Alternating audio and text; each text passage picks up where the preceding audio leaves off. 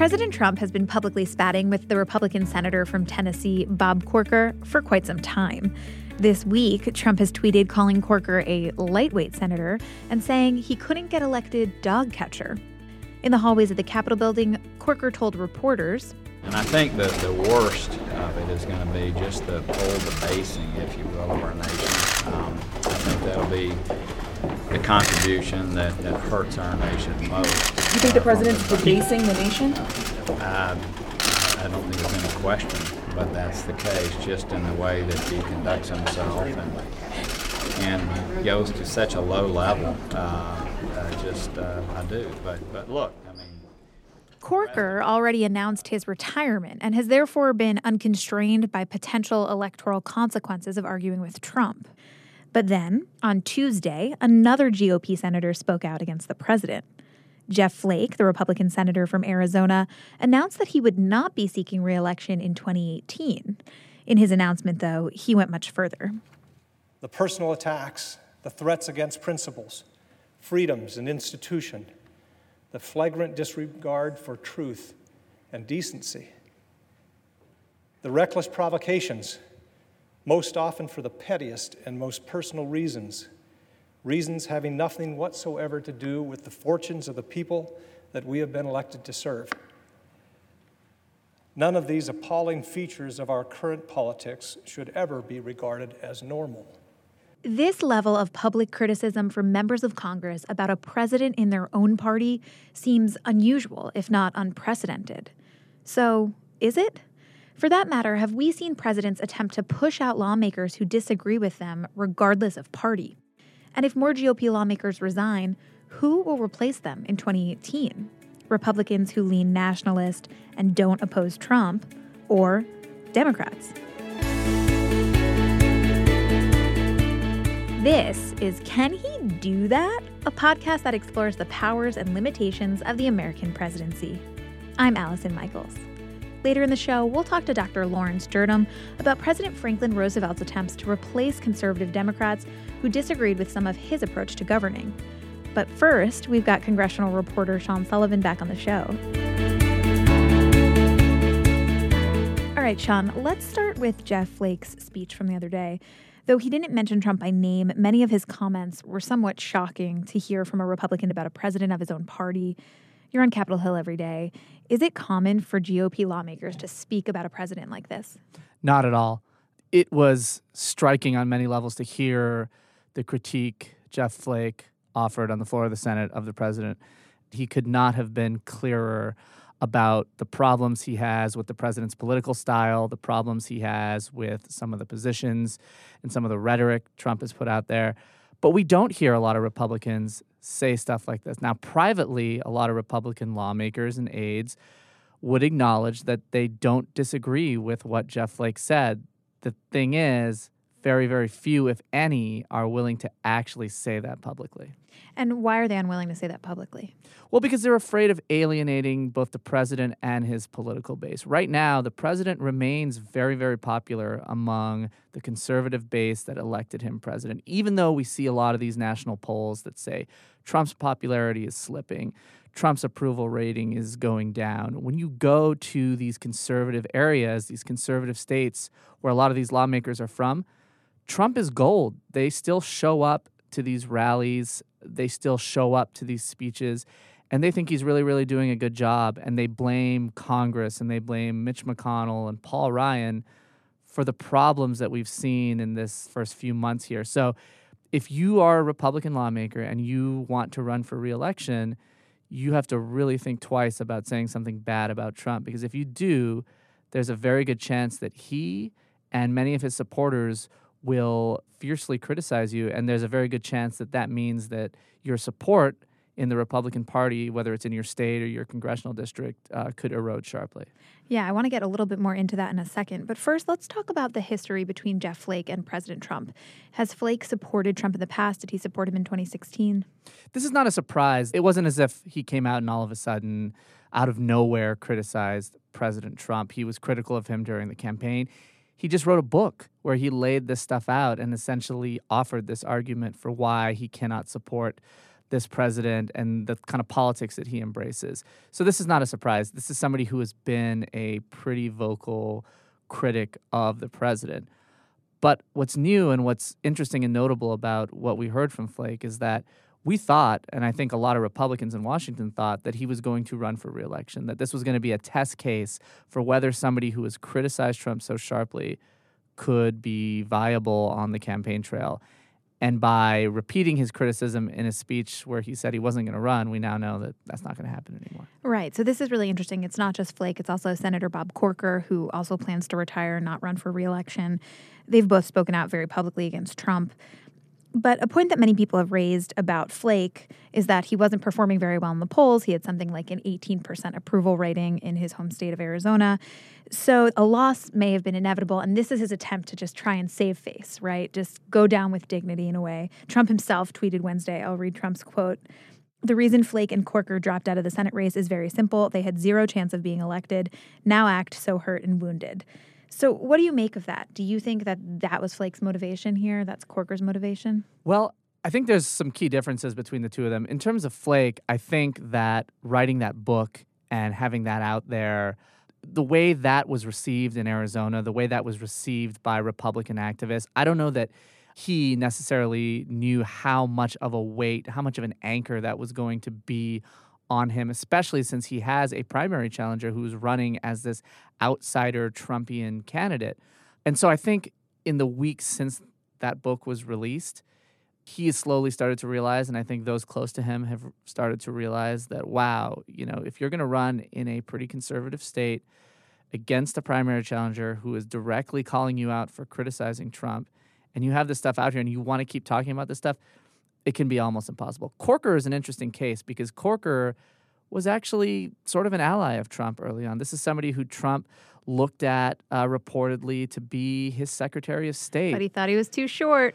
And he did make that comment, and now he's labeled him Little with 2 Ds, Bob Corker.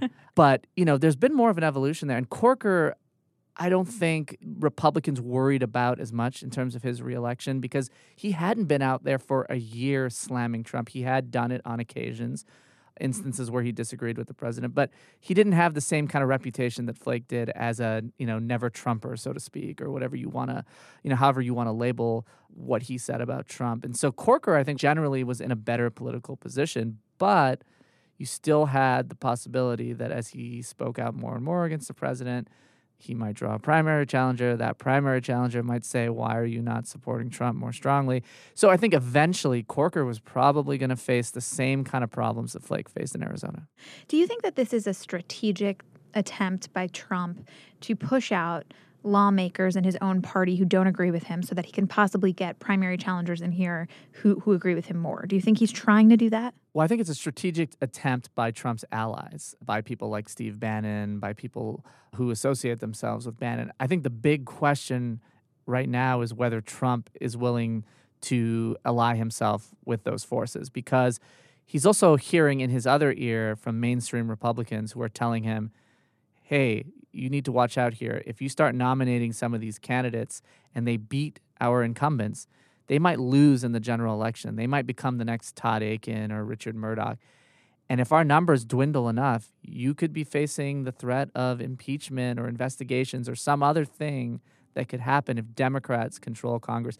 So I think Trump is kind of torn right now. On the one hand, he has said, look, I like Steve Bannon. I can sympathize with his anger. I can understand why he's supporting these outsider candidates. But on the other hand, we haven't seen him go full bore into supporting these outsider candidates. And I think he is, in the back of his mind, at least worried that maybe if he supports too many of them, he could be the one in the end that pays the biggest price of everybody.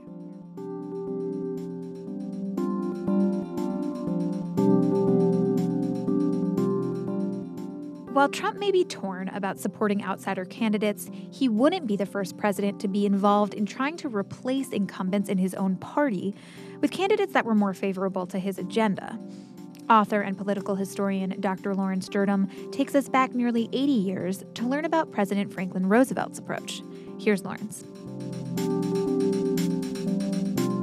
So when we look to history for precedent, in this case, President Franklin Roosevelt, is a person where we can draw some historical comparison to in terms of what we're seeing now. FDR was a Democrat who wanted to see more conservative members of Congress leave. Why was this a goal of FDR's? Well, because ultimately the Roosevelt coalition was very complex. I mean, similar in a way to the way we see the Republican coalition today or the Trump coalition today. You had a number of different groups within the Roosevelt coalition. You had labor, you had folks who were farmers, you had African Americans, you had immigrants, you had the inner city bosses, and most importantly, you had the South. And the South was very conservative. They were conservative Democrats. And those folks were very, very concerned about what Roosevelt was doing in terms of expanding government. They didn't like that. So Roosevelt didn't like it when basically he believed he had a mandate. He had won very, very successfully in the election of 1936. He had won by more than 11 million votes. And he believed that the public gave him a mandate, which allowed him to do whatever he wanted to do. And he didn't like it when they were against that, or they were preventing him from doing that, especially since they had run so enthusiastically on his coattails in the election of 1932. So he resented that a great deal. Well, let's talk a little bit about why these conservative Democrats were concerned when it came to FDR's approach to party leadership and to governing. What kinds of things were they opposed to that he was doing? Well, they were opposed primarily to the idea of packing the Supreme Court. They were also opposed to things like the National Industrial Recovery Act, which anything that allowed greater government, anything that centralized greater executive power within the office of the presidency, they were very, very much against. They didn't like the idea of essentially the government being able to reach their arm into the lives of individuals and, in a sense, try to control their day-to-day lives. And they resented what Roosevelt was trying to do in that regard. So it was a combination of sort of policy-specific things that they resisted and also just this general fear that FDR might be overstepping his power in some places. Oh, exactly right. There was a lot of discussion, particularly when he wanted to expand the Supreme Court. There were calls that he was a dictator, that he was a Stalin-like figure. There was a lot of resentment towards him. And Roosevelt, as I said, believed that he had a mandate. And when he kind of got overconfident or arrogant, things really didn't go his way. I mean, he had a marvelous innate political sense to see which way the political tea leaves were blowing. And this was not a case where that instinct served him particularly well. Right. So how did he try to ensure that these more conservative Democrats were not reelected? Well, he basically decided that he was going to use the power of the presidency, the power of his personality, that great charm, that great ebullience, that great joy that he had, by essentially campaigning against these Democrats and supporting those that had chosen to run against these Southern Democrats in their respective primaries. So he decided to hop on his beautiful train that had a private railroad cars and took all the media with him and all his various advisors and decided to make a real party of it and drive through the South and subsequently get off at all the various states that were being contested and make strong presentations to the public why the incumbent was not the answer to making the country better. Yes, but just to be fair, it's not uncommon for a president to want to shape the agenda and the goals of his party.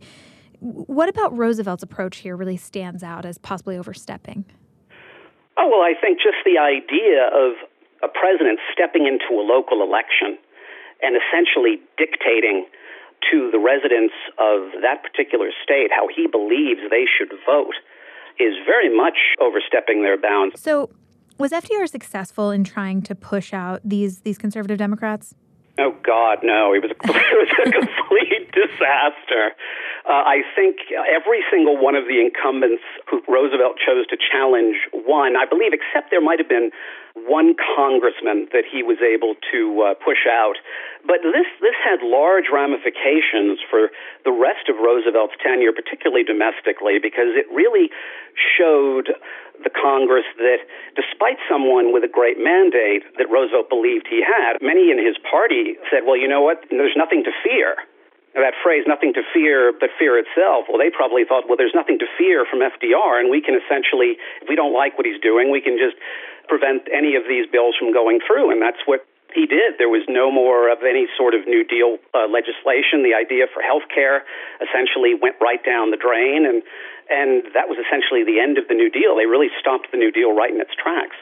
What do you expect to see in comparison in the 2018 midterm elections? Do you think that Trump can learn from FDR's failure to actually successfully do that, to actually bring in the candidates he wanted? What do you think are the lessons that Trump can learn from FDR's past? Well, I think there are a lot of lessons Trump can learn, one of which has to do with temperament, another of which is to try to listen to the advisors that he has around him about trying to keep a cool head. You know, as I said, Roosevelt had a marvelous political instinct when he was able to use his optimism and charm to sort of move the country towards the big issues of the day, you know, beginning in the late 30s when he began to slowly talk to the country about the potential of becoming involved in the war in Europe and a number of other things. Roosevelt was an intelligent fellow who, like President Trump, as well as all presidents, enjoyed that sense of drama. But Trump seems to be constantly getting into these skirmishes with members of Congress and other people. He's not thinking long term about how it's damaging the Republican Party. I don't necessarily know if Roosevelt thought long term potentially of how his actions may have damaged his New Deal coalition and the Democratic Party, but then he was not someone who tended to get into these skirmishes very often. It was a very, very rare thing for him to do that. So let's go back, Sean, and talk a little bit about Steve Bannon more. Steve Bannon, former chief strategist at the White House, he leaves the White House, and now he seems to be leading this sort of nationalist charge to get all these primary challengers to Republican establishment incumbents. Why? What is Bannon trying to do? Well, it's interesting when you look at, number one, the influence he has had since he's left the White House. He's arguably had more influence since he left and is out there and kind of free to speak his mind and recruit these candidates. I think this is part of what started as a longer-term vision for Steve Bannon, which is not just electing Donald Trump president and upending the Republican establishment, but electing 10, 11, 12, 13, 14 other members of Congress over time who emulate the same qualities that Donald Trump emulates, who are running on the same kind of nationalist platform that Donald Trump ran and won on. And I think he sees his mission, or at least he explains it right now, as pretty simple. He wants to unseat Mitch McConnell as the majority leader. And remember, Steve Bannon, is a very combative, fiery strategist. During the campaign, he trained his fire on Hillary Clinton. Well, Hillary Clinton's not in the picture anymore. So who are you going to fight now? Democrats hold no power in Washington. It's the Republicans. It's the Republican establishment, the Republican leaders who have become the enemy of the Trump base. That's where they've turned their attention to. And they're using the same tactics that they used against the Democrats. Right. So does this have any negative consequences for Trump himself? Yeah, I think the biggest negative consequence is potentially, as we discussed, the fact that the Senate Republicans might nominate candidates who are not polished enough, who are not in the mainstream enough to win some of these races. And ultimately, that could mean that they just lose Senate seats next year, and seats that are in Republican control go to Democratic control, and maybe the Republicans lose control of their majority in the Senate. Right, because even somebody like Jeff Flake, many have made the point that he's still a Republican senator who would be voting for the next until 2019 largely for Republican policies. It's not that he disagrees necessarily with Trump's policy approach, but he certainly disagrees with his personality, or he's made that pretty clear. Do you expect to see a change in Flake's voting patterns in any way? I don't really, and it's interesting. You're right. If you go down the line and you look at all of the votes Jeff Flake took, and you had never heard him speak, and you had never heard him give a speech, and you had no idea that he was so anti-Trump, you would never know it from the votes because, as you said, in terms of the actual policies, he's pretty much in lockstep with Trump. He's pretty much in lockstep with where the party is. So I don't think that's going to change. I think he still is somebody who is going to vote mostly on policy fronts. And remember, his critique of Trump is not that the president offered, policy generally, is not that he offered, the incorrect tax policy or healthcare policy. His critique is that Trump shouldn't be name-calling and shouldn't be, fanning the flames of fear in politics and picking these fights and being divisive and personal. That's his critique. And so I don't think Flake's going to change it anyway. I think he'll continue to basically vote for the orthodox conservative bills that the leaders offer. Okay, so Flake called this moment a tipping point. Do you think we'll see more GOP lawmakers feel like they can speak out against Trump, and will they? Only the ones who do not have any designs on running for re-election or running for president someday. That's the real tipping point. The real tipping point comes when you see a Republican who's on the ballot next year or a Republican who maybe wants to run for president someday sharply criticize Trump. Jeff Flake is done with the Senate. Bob Corker is done with the Senate. The Bushes have been critical of Trump. They're done with being president.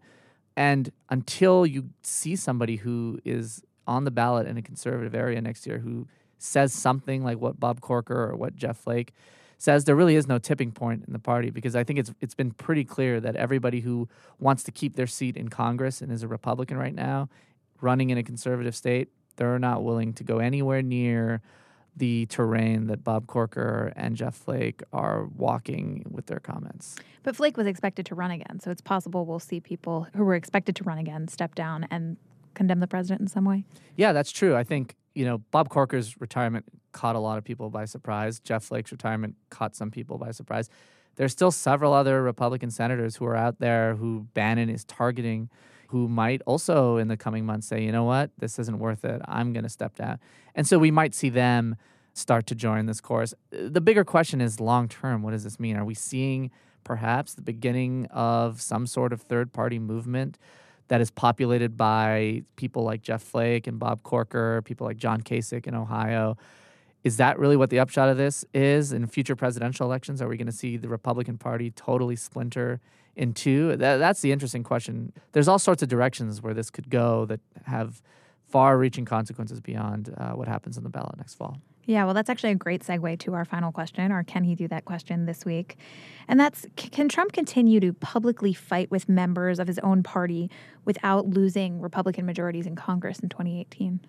Well, that's the question that I think it still remains unknown. Right now, I think Mitch McConnell would say the answer is no. He can't keep doing that. He can't do that. But I think Steve Bannon would say, yes, he can do that, right, because they have very, very different visions of the kind of candidates who can win. And I think that there's a lot of Republicans who think if you keep pushing out the Bob Corkers and the Jeff Flakes of the world, you will lose your Senate majority. But there's a whole other part of the party that says that is the way to go. That's the way to build an even bigger majority. Yeah. Sean, thank you so much for coming on the show. Sure. Happy to be here, Allison. You guys can follow Sean Sullivan on Twitter at Wapo Sean. Or you can follow me, Allison Michaels, at Allison Mikes. As always, this has been another episode of Can He Do That? If you guys liked it, review it, share it with your friends, share it with your family, share it with the guy you're sitting next to on the bus. Just go ahead and let people know you're listening, and we'll keep bringing you new episodes every week. And if you want more Can He Do That, come see us live at the Warner Theater in Washington, D.C. on November 7th. That's Election Day, exactly 1 year after Donald Trump's historic win. I'll be joined by legendary reporter Bob Woodward, national political correspondent Karen Tumulty, and 2017 Pulitzer Prize winner David Fahrenthold. We'll take a look at all the moments from this year that had you asking, can he do that? Get your tickets now at livenation.com. Can He Do That is a team effort here at The Post. It's produced by the cooperative and accommodating Carol Alderman, with design help from Kat Rudell Brooks and logo art from Loren Boglio.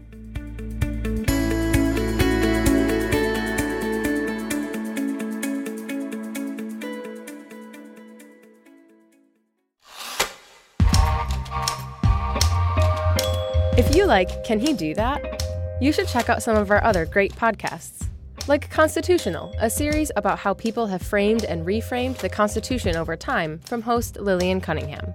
Or try Cape Up with Jonathan Capehart, where Jonathan brings you the voices you need to hear on the topics you try to avoid. You can find these shows anywhere you listen to podcasts and learn more online at washingtonpost.com/podcasts. The Washington Post.